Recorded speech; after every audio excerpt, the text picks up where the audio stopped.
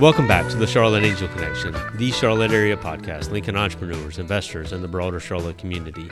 As you know, our goal here is to interview the individuals who are building, shaping, and influencing entrepreneurship in the Charlotte region so you can stay invested in Charlotte's growth.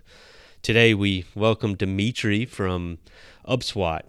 Dmitry moved here from the Ukraine a couple years ago, went over to San Francisco, joined an accelerator program over there, stayed in it.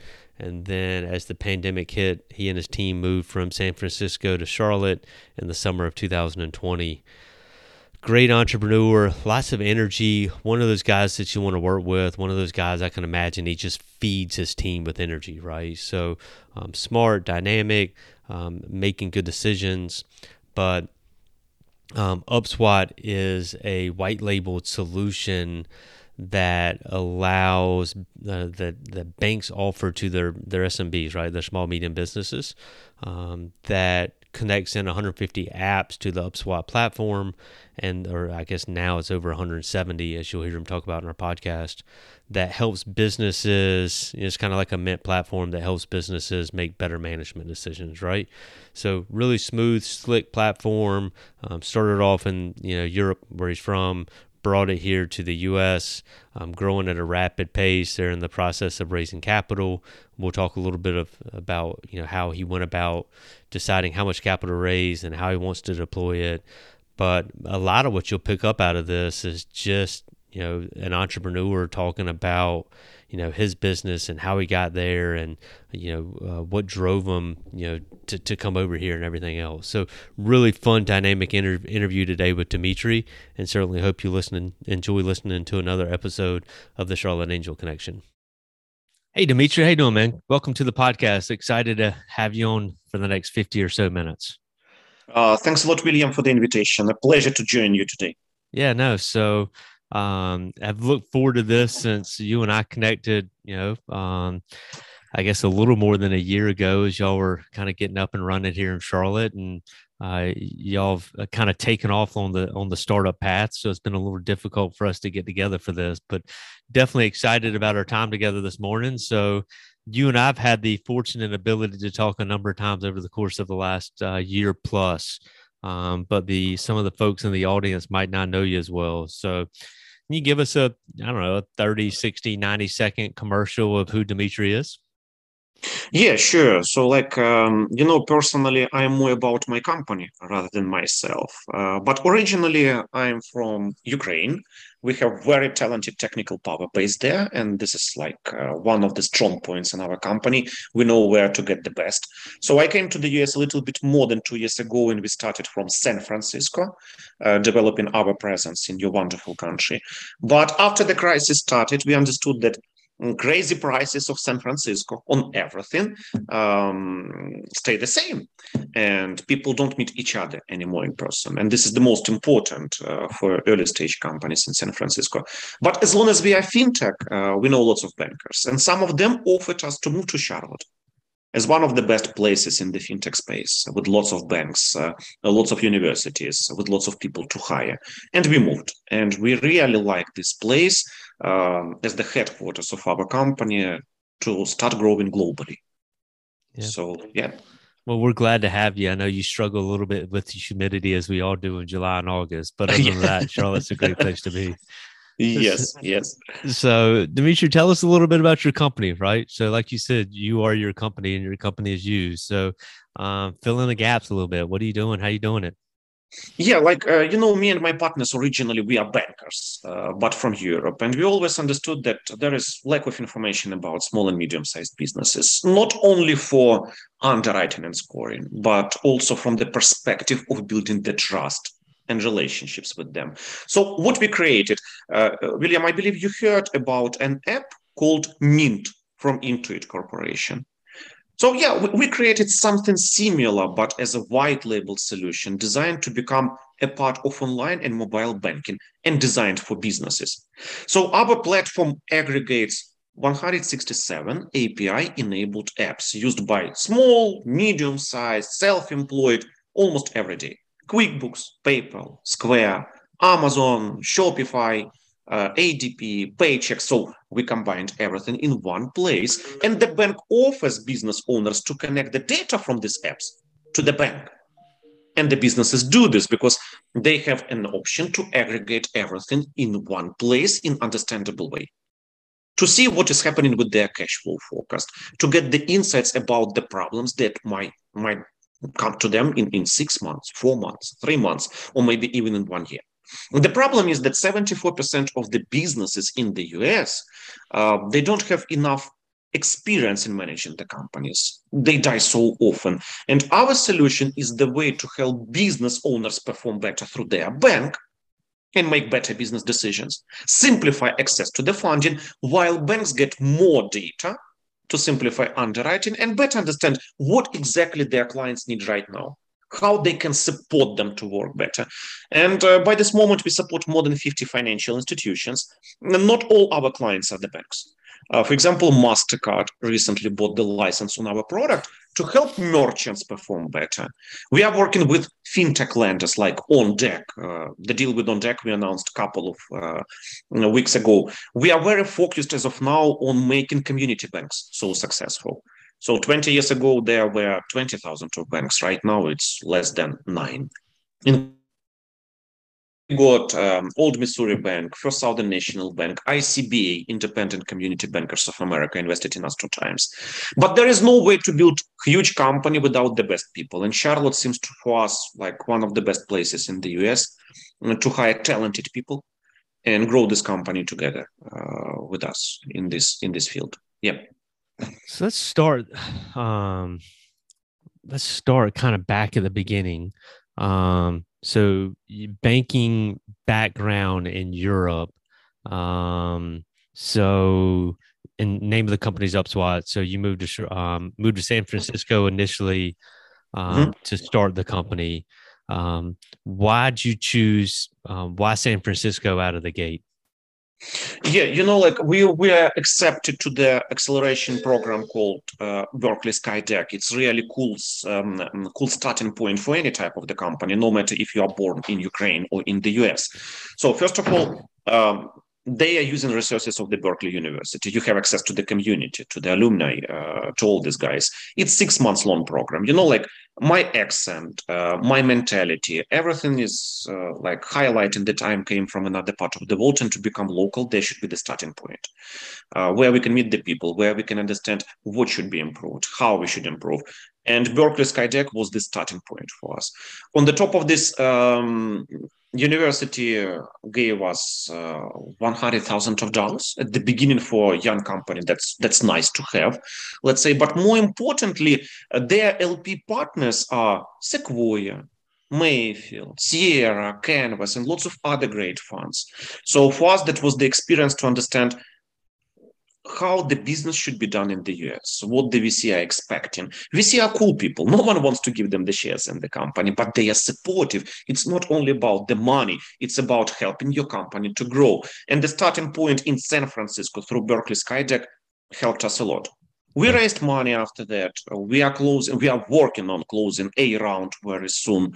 We are already 72 guys in the team right now, and we are less than 3 years old. Though I have to admit that I do so many mistakes. And this is the path to success. This is necessity. By making mistakes, we become better. Yeah, no, absolutely. What were some of the big takeaways? Big takeaways, kind of key differences from doing business over in Europe and what you had to learn about doing business here in the US?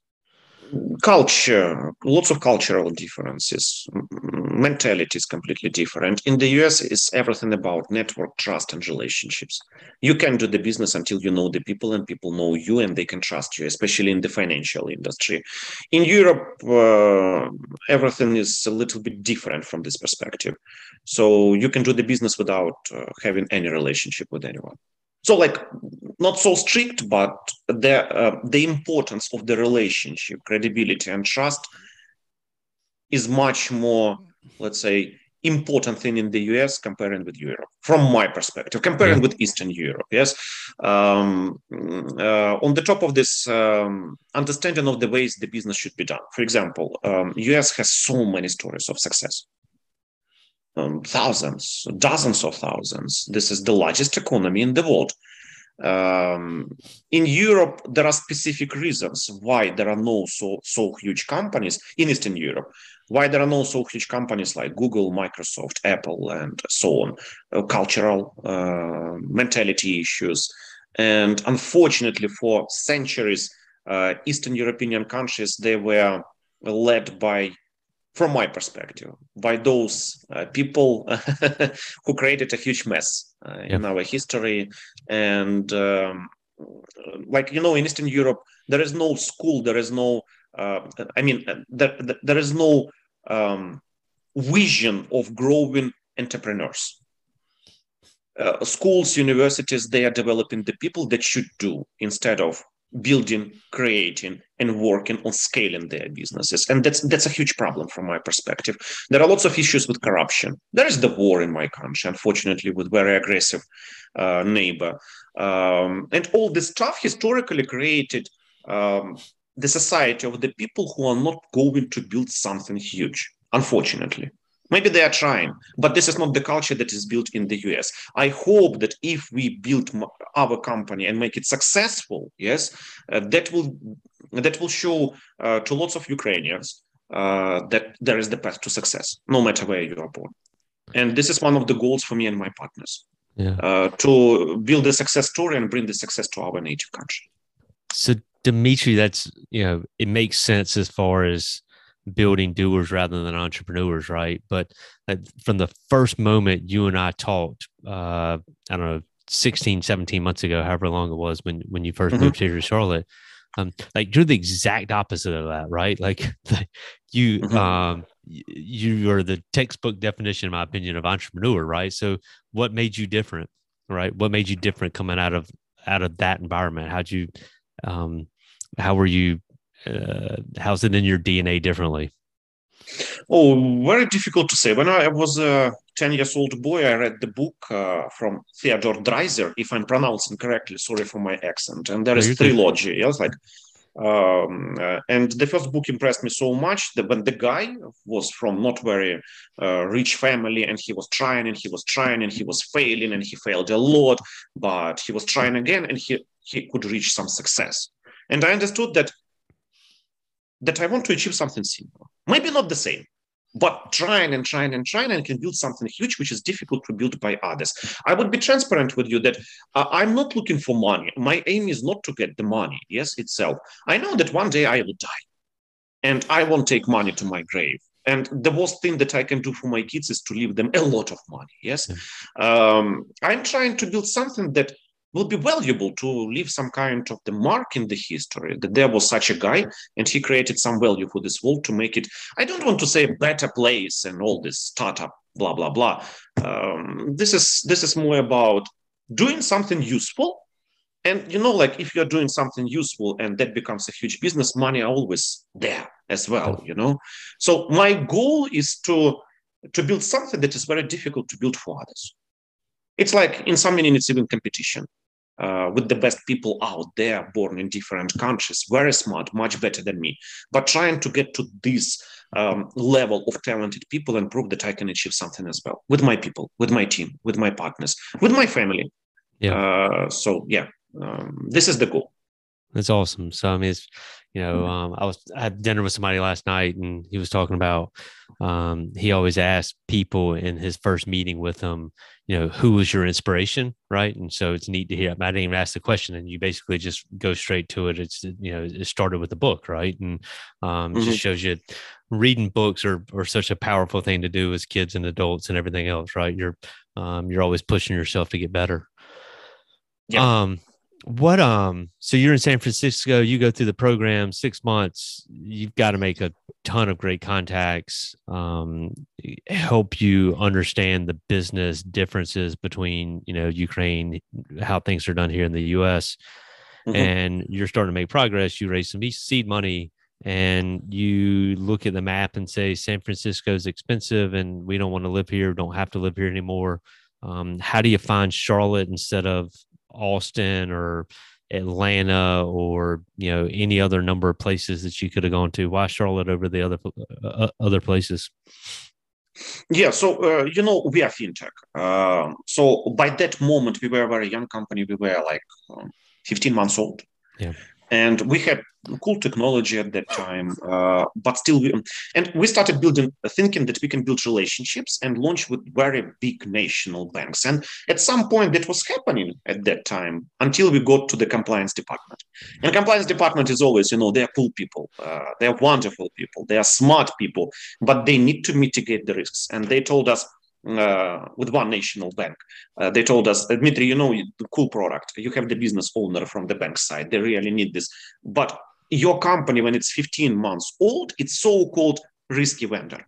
Like we can't do this because you are changing our relationships with the clients with your technology. And if something happens with your company, that would be disaster. But we could manage to build relationships, and these people were saying us, there is a cool place, Charlotte, that lots of people at that time were thinking about living in San Francisco is a wonderful place, wonderful climate, but so expensive, and there are so many other issues everywhere. There are issues, but when you are thinking that you are paying $3,000 or $4,000 a month for a very small apartment, you can't meet with the people anymore. You close the deals online. You get the seed round online. We decided that that's the perfect timing to move. And the guys from, let's say, big financial institutions, they recommended us in a very friendly manner. Please take a look at Charlotte. This is a cool place. We started watching different videos with my wife, with my kids, and we're thinking, yeah, why not? Let's try. We are young, and that would be also a great way to see your beautiful country. So we jumped into the car, and 7 days we were driving to Charlotte to see the country. With the kids, one of my daughters was 2 months old at that time. Wow. And I have to accept that I traveled all over the world, but US is tremendously beautiful. Yeah. And it's really, you need to travel across the US to understand how wonderful your culture and what you could achieve in the US. And for me, maybe that would be difficult to understand, but I'm still so excited when I see so many birds in the skies. In my country, there is no such a thing, unfortunately. Yeah. All these animals, birds, and the nature in whole, they are not that level protected like in your country. Like when I see the deers just like around the corner running around, that's so cool. And I'm happy that my kids will see this.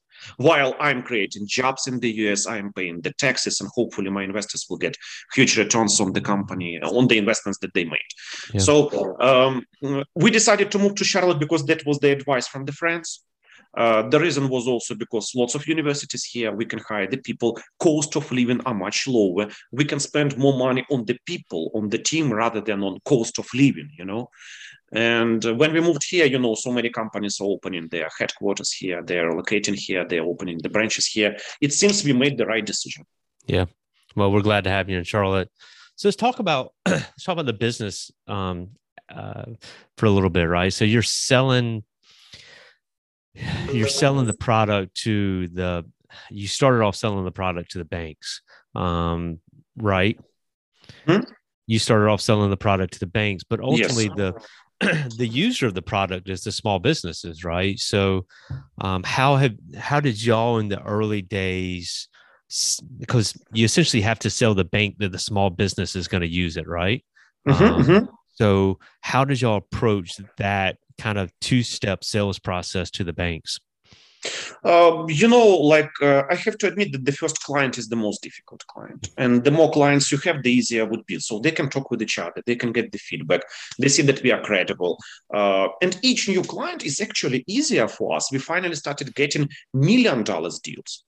For the last 2 months, we got two deals that exceed $1 million a year. And that's huge for us. That's a huge success for our company. Congratulations. That's awesome. Yes. And by the way, thanks to your advice, we also got wealth management company. The first Awesome. one. Yes, we will finally announce this deal, hopefully by the end of the year, maybe beginning of the next one. But this is a new segment. And William, you see, Charlotte community is helping with the advice because we never thought that we can go that way. So thank you very much. We started with the banks. we got the first banks. We got them in Europe, and that was reasonable for us. We wanted to test all the problems and the bugs. I'm the guy coming from Eastern Europe. I'm from Ukraine, but for lots of US people, this is all Russia. Risky, problematic. So we are not those guys, but still, we understand that there are some challenges. And we are trying to prove that we are not Russians. This is also very important. So we came to the US, we raised money, we got the first pilots, lots of very cool people invested in our company. David Rapkin, he was leading all SMB business of American Express. We got the former president of Western Union. We got the CEO of Klarna. This is the largest fintech in Europe. And we have 60 similar people who invested in our company. On the top of this, we got Charlotte money as well. So I believe you know FinTech Hub. FinTech, yep. Yes. So Dan Roselli, all these guys, they invested in our company as well, and we became more Charlotte local company. So for us, it was very important to get the first clients in Europe to prove that the technology is working, to catch all the bugs and come to the US. So when we came to San Francisco, we had the product working.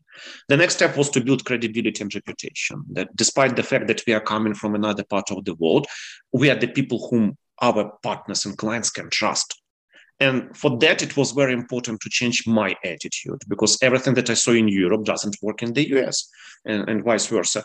We had to raise money to show that we, as the company, we can proceed, we can grow. And it was so important to get support from Dan, David Rapkin, Knut, and lots of other guys who invested in our company. All of them are publicly listed at our website. So there are like 16 names from financial industry. Almost all of them are from the US. Right now, we are scaling. We are scaling. We are hiring more people, especially in the US, especially in Charlotte. We are closing more deals. We could prove that this technology is applicable not only in the banking space, but in wealth management, in fintechs, in MasterCard. MasterCard is not the bank. And we proceed moving that way. Yeah, you know. So you established first businesses with their first customers with banks in Europe, and then you proved to banks here in the US that it's working in Europe, and they're just applications, and so that it can work here in the US as well, and that you're not Russians, and therefore you can be trusted. Yeah. Yes. So how quickly were the banks seeing the adoption from the small businesses on their platforms? In other words, how quick was the validation that the technology was proving beneficial for the end user? So, you know, like at the beginning, we were trying to make long-lasting pilots to learn. Yes, like what should be changed, what should be adjusted. And with the banks, you know, Will, that after you get, for example, right now we get the approval after the second meeting, but still there is InfoSec, compliance, all these wonderful people that whose job is to make everything really great and working. And sometimes the deal, signing just the documents and passing everything, can take 6 months. So we get approval in 2 weeks, but later all the process can take 6 months, something like that. And we see that, like, I can share the numbers. So right now we see that more than 45% of the people connect their apps. If the bank can say them that you don't need to go to the branch, you don't need to prepare the documents, connect your QuickBooks, connect your PayPal, connect your Amazon merchant account, we can give you loans faster. And even cheaper, we can decrease loan interest rate, for example. But on the top of this, we will help you to aggregate everything in one place to help you perform better. COVID helped us a lot. This is disaster for the world. So many people died, unfortunately. But that helped the banks to understand that they should change and they should move faster. And COVID is helping us to push our technology, because this is the perfect timing. People don't want to go to the branches anymore.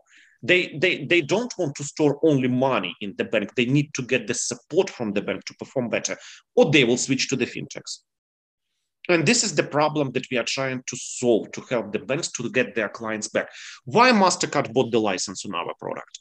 They are saying to the merchants, guys, we are not only the place to accept your payments. We are the place to make better business decisions and grow your company. The banks can say the same. We are not only the place to help you store your money. We are not only the place to give you the loans. We are here to support your growth day and night, with the money, with the insights, with the cash flow forecast, with everything. You just need to connect your data. And yeah.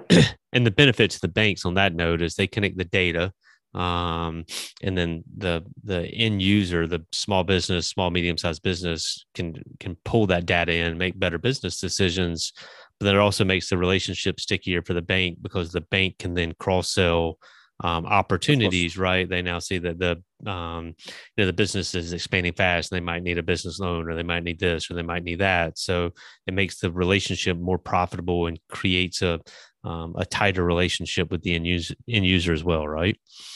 Yes, that's Is that the true. pitch? Like the banks are fighting right now for make their clients sticky, and like upselling and cross selling various products is more efficient than generating new clients. New clients are more expensive.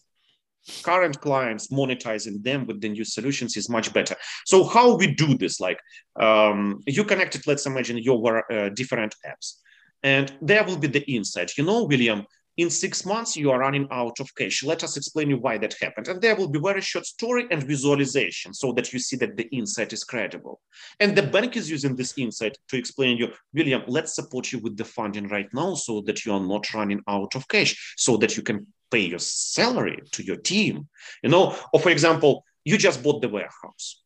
Usually the bank has no idea about this, but if you connect it to your apps, we know about this. And that means that the bank having access to this information with the help of our technology in your online or mobile banking will make you an offer. William, would you like to get commercial credit card to help you to buy equipment for the newly bought warehouse? You decide what the bank will see. If you want the bank to become more supportive, support you at the right time with the right products, help you to get insights free of charge, because businesses, they don't have resources to hire CFO, data analytics team, plan the forecast. You can do this. But we see that people are connecting the data. That means that they need this. So the businesses, which is a great feature, right? The businesses have the ability to dictate what the bank sees and doesn't see, right? Yes. So the business isn't turning everything over to the bank sight unseen. They're logging in and they maintain control, which is great privacy, gives the small business some level of actual control, right? I mean, they have actual control over it. So, which is great for them because businesses are always distrusting of other people, Yeah, at least that's early true. on, right? They want to see the benefit Yeah. before they open up more stuff to it, right? So, Yes. absolutely. Yes. And like, for example, there is one gentleman who invested in our company, Kostov Das. He was chief risk officer in Cabbage. So Cabbage was recently acquired by American Express. They were actually the first one globally who offered businesses to get the loan in minutes, yes, by connecting their data. Why Kostov invested in us? Because we could find the way how to help the businesses with this data. It's not only for the loan. I connect my data not to get the loan. I connect my data to aggregate everything in one place, make better business decisions with the help of my bank, or with the help of MasterCard, or with the help of OnDev, or any other financial institution using our technology. We are just saying that banks give back to your clients, support them. SMBs, they are the blood of the economy. Yeah. They create the most of the jobs in the US. They pay the most of the taxes, let's say, but no one is supporting them the way they should be supported. No, you're right. So you said earlier that you've got 167 apps on the platform today. Yes. How many did you start off with? Oh, like that's the question of the team. Because when I was living in Ukraine, and my partners, especially my technical partner, Andrew, he's CTO in our company, he was managing hundreds of developers for many, many years. We know where to get the best people. And all of us, we were working with the banks and for the banks. We were in system integration processes, in integrations. Most of all our guys, we were working with them for many, many years. They were integrating lots of apps. This is what they were doing for many years. This is their bread and butter. So we invited these people to join us in Ukraine, and we started building like the first pack of integrations very fast. It took us a couple of months to get 20 apps up and running, to deliver the first MVP, to deliver the first version of the product. And later we improved a lot, we changed a lot, we made lots of mistakes, we understood what should be changed, but our team is the most important asset of our company. Without the team, there is nothing. We can't grow without the people. And we are using, obviously, Ukraine as the technical power because this is more affordable place to hire technical talent. But business development guys, sales people, support people, PM people, they will be always in the US. Yeah. So you mentioned a couple of things. So I want to talk about fail fast, but before we talk about fail fast, right? So adding 10,000 apps onto the platform probably becomes problematic because you then there's too much, right? So how do Mhm. y'all make the decision internally as y'all continue to build and scale? What's y'all's screening process for who gets through on the platform? Our clients, mostly the banks, they are saying us that, Dmitry, we know that our clients are using this and that, and you don't have this right now. Can you place this in the roadmap? And when we see that there's, for example, several banks are saying the same and they need the same apps, we make them as the priority one. And we have resources. We can grow our technical power very fast. We just need to know how many people we need during the next couple of months because roadmap is changing, and we can hire them tremendously fast. So yes, our client, we don't guess anymore. We are asking the feedback, and our banks are saying us what exactly they need, and we are gathering the feedback of their end clients, like small and medium-sized businesses as well. So our roadmap is 95% probably based right now on the feedback that we are getting from those people who are either using our solution or are paying us. Yeah. So yeah. Customer feedback is always the best. Yes. It is always a great way to grow, right? Yes, especially like in the US, I noticed that so many people are very polite. This is the culture, yes, and startups need not the polite feedback. We need to know what is wrong, and the more rude words you use, the better for us. If you say that this is bad thing, Yeah. please say us this. We will say thank you very much. You Yeah. helped us. We are not wasting time. We understand what should be improved. Like you are helping us to create a new success story. Yeah. So if there are any bankers listening to this, guys, don't be polite. Yeah. More importantly, when you say honestly what you think about this, and that helps both sides. So my wife's from Philadelphia, so I'll give you a little tip real quick. If you want honest feedback, go to Philadelphia. They'll give it to you. Okay. Got it. You're currently, you're signing some great contracts, right? I think you've got 72 folks on the team. You're growing at a rapid rate. What's the product roadmap over the course of the next 12 to 18 months, right? I mean, you've got traction. You're moving in the right direction. You're about to, you're in the process of raising a round. You're going to close the round, whatever. So now you'll get the capital to kind of throw on it and really to make this thing hum and grow. So how do you deploy that capital? How did you come up with the capital amount that you were trying to raise to make that decision? Okay, we're going to raise X dollars and we're going to use those X dollars to really propel us forward and grab market share. Yeah, basically you understand how much money you need for the next 2-3 years. You understand, like you see the dynamics, how the company is growing, how the salaries are growing. You understand how many people you need to hire for those and those tasks, and that's cool. But nowadays, I believe that there is the bubble, and there will be some problems in the nearest future with stocks and all this stuff. Because for me, it's surprising that Tesla costs much more than all other car manufacturing companies in the world. But this is the reality. Yes, we'll have to have another conversation about that when the phone call gets over with. Yeah. No, they're doing brilliant job. Yeah, but still, I believe yeah. something it shouldn't work like this. Yes. Yeah. No. So we will take as much money as we need, plus 2 times more. Because of one very simple reason. I think that the world is changing, and the world is changing much faster than it was before. We need to be protected. We need to feel not convenient, but we need to become more and more reliable partner for the companies working with us. We are in financial industry. They need to see that the money are there, that we are a stable partner. Because if I'm right and something will happen, there will be lots of challenges for lots of companies, and having a stable cash balance on the banking account can help our company to grow further. And on the top of this, to hire much more people that we usually can't find, or it's very difficult to find. On the top of this, I believe that we are even thinking about acquisition of another company. This is like acqui-hire from our perspective. We like their team a lot, and this money might be used for those purposes as well. So to summarize, we have the plans to raise money that would be enough for at least the next 30 months, plus same amount of money, so to double the chip. That's fantastic. For the same processes. Yeah. So you hear a lot of startups on that note, though, Dimitri, where they say, hey, we don't want to raise more than we need, because then all of a sudden we feel like we're going to get fat and we're going to make silly, dumb decisions and stuff like that. So in your head, as you circle through the process of raising excess capital for a couple of different reasons, which I think are pretty sound reasons, and you think about that, how do you challenge yourself and how do you challenge your team not to think, it's a bad term, but I'll use it anyways, like a fat cat, right? How do you stay lean in the process? How do you intend to keep the company as a lean, I don't know, cheesy term, lean green machine going forward after you raise excess money? It's only thanks to the people, to the executives in the company. So, like my attitude to hiring the people is very simple. Is if we are hiring the guy who should deliver some results, why should we hire someone and say them what they should do? Like the most important that they should say us what we should do.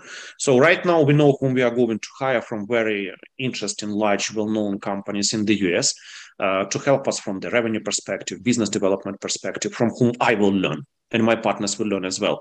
And these people, they are switching from very well-paid positions with the huge stability into something new, and this is motivation for them. Something very risky, because young company is always about the risk. They are jumping here because they believe that they can bring the best corporate practices in transforming the startup into the corporation, but they understand that corporation has disadvantages, just what you told. Slow processes, less acceptance to the risk, and they want to change this. They want to prove, these people want to prove that they are not only corporate people, they can work in any type of the company and make it tremendously successful. And this is the people that we are looking for, that they are ready to accept the risk. On the top of this, in our company, there is one very simple rule. We need to make mistakes. So we never say anything bad to our people who are making mistakes. We are saying, well done. Right now, you know that it doesn't work. You have more information to make the right decision. Whatever we do, people make mistakes. This is in our nature because of lack of information, lack of experience, because the world is changing all the time. But by making mistakes, we can move much faster. I always insist, guys, we shouldn't look for the best ever solution and spend months on making decisions. Let's better make mistakes, but we will understand what is working or what is not working much faster. Yes, there is tons of risk in making lots of mistakes, but at the same time, we train our people to become better. And strategically, I am absolutely sure that will deliver huge outcome. And even if my company is not successful, I would be happy if my people that are growing in our company right now, they will launch their own startups, having this experience. And one day I'm sure that lots of them will reach huge success, maybe even much, much larger than I can achieve myself. You've mentioned people on a number of occasions and roundabout culture on a number of occasions over the last 40 minutes or so in our conversation. So again, Eastern European, born, raised, culture bred, a little bit of time on the West Coast, and now you're here in Charlotte. How do you what's the goal with y'all's culture, right? Because it's a hard thing, right? I mean, you brought 72 people on board over the course of the last, I don't know, call it 24 to 30 months. And creating and growing a culture in that type of world. How are y'all, what type of culture is it? I mean, obviously the fail fast culture is something that you're trying to bring to it, but how do you establish culture these days? No, I'm trying to get the best from both worlds. In Eastern Europe, there are so many things that are helping the company to grow. There is the reason why we have so many talented developers in Ukraine.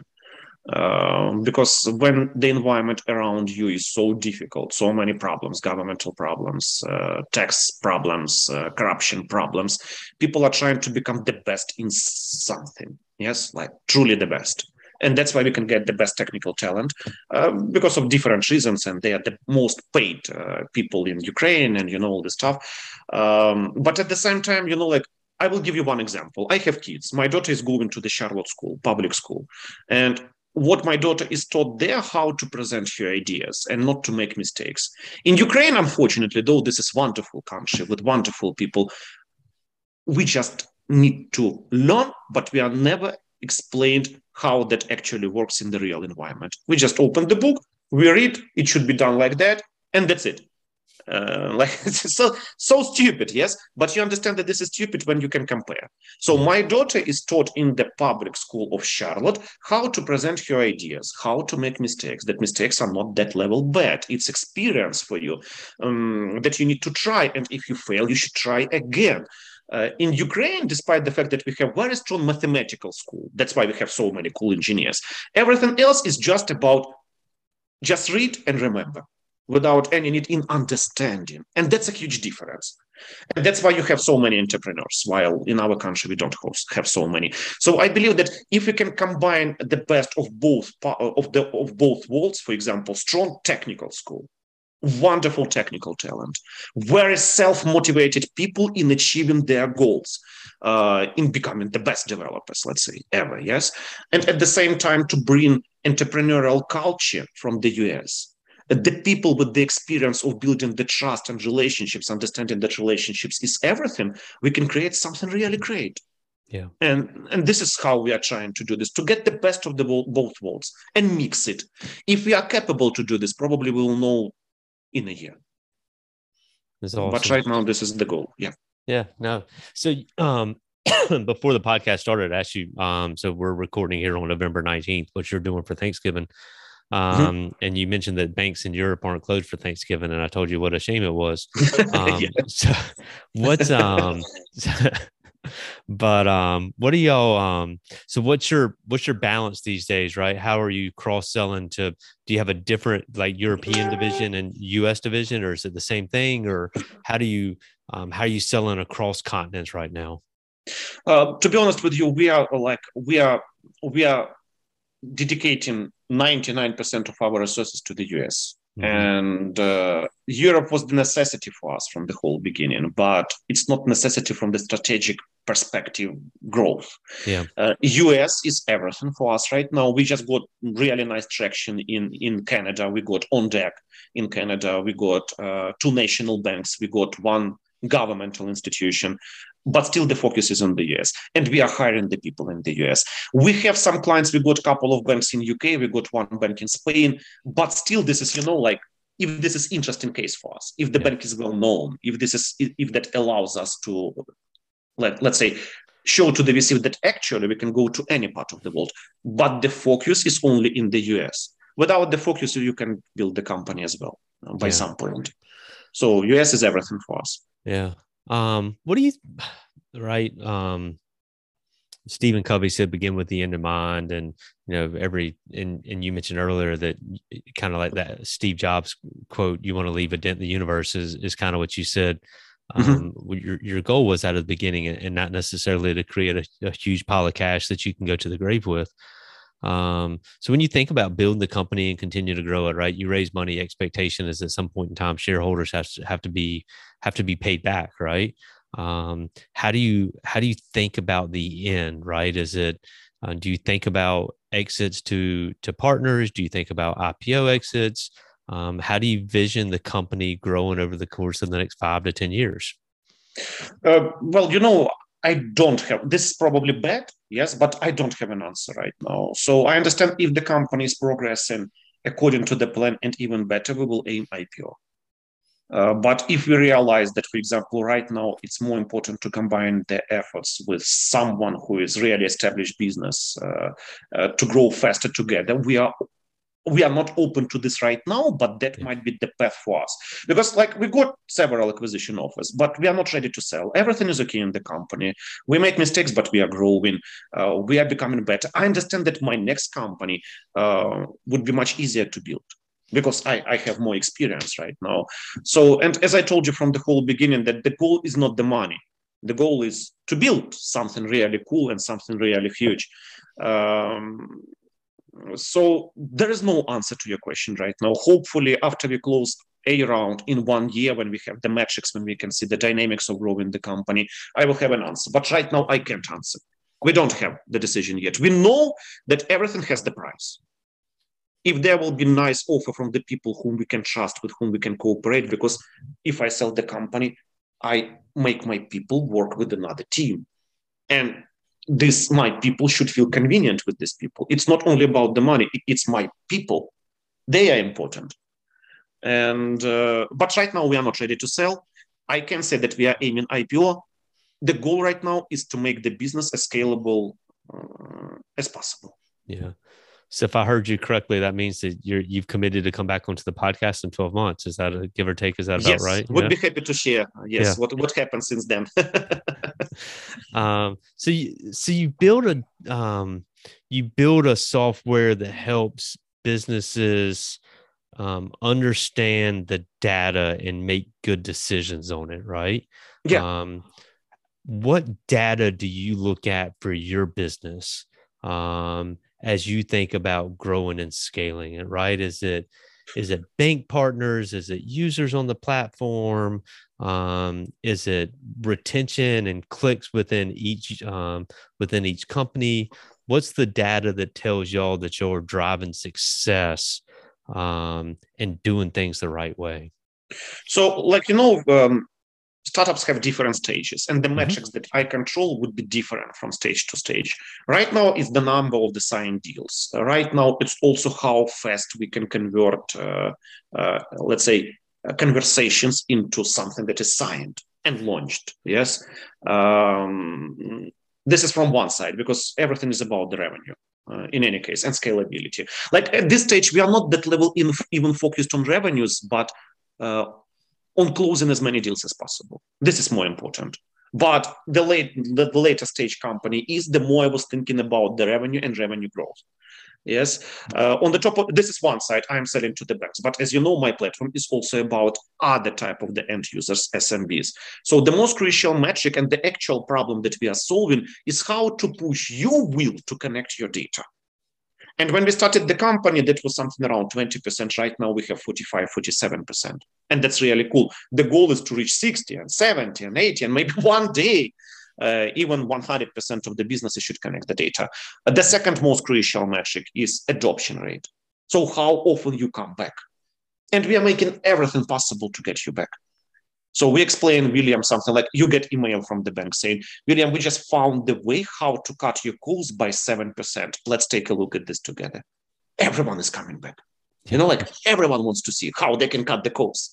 And we build these insights in order to make them useful for both sides. And we are training. We see that William didn't react on that email, but reacted on that email. So, okay, there is something. Who is William? William, for example, is the owner of the business, $5 million in revenues, 55 employees, blah, blah. Okay, that's working. Let's test with another person similar to William business if this insight is working. And we can build the model after that. So coming back to your previous question, what we are going to build later, we will slow down in integrating more and more apps, and we are mostly focused right now on delivering the models, propensity models, prediction models, and all this type of the models to help both sides. Yeah. So that's awesome, Dmitry.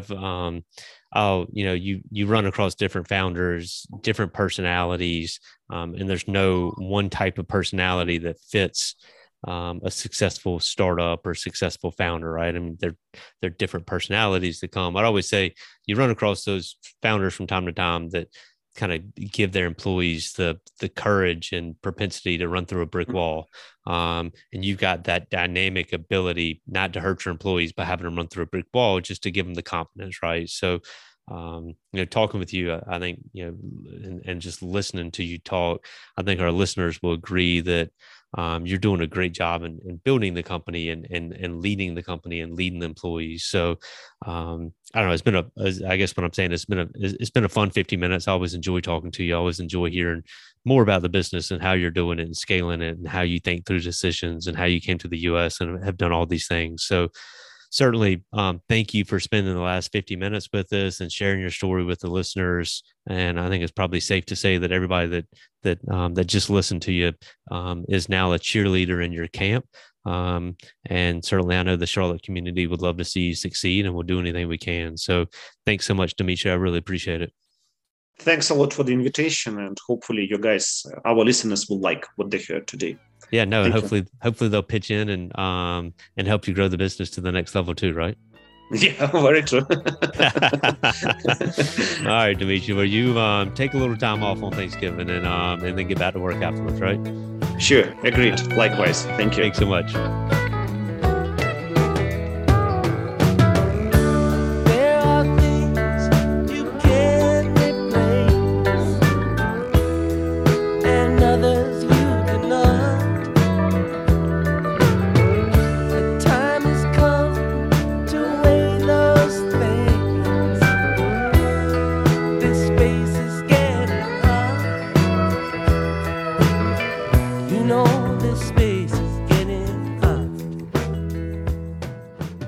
This is owner of and an investment advisor representative of Portus Wealth Advisors, a registered investment advisor. Registration does not imply a certain level of skill or training. Opinions expressed on this program do not necessarily reflect those of Portus Wealth Advisors. The topics discussed and opinions given are not intended to address the specific needs of any listener. Portus Wealth Advisors does not offer legal or tax advice.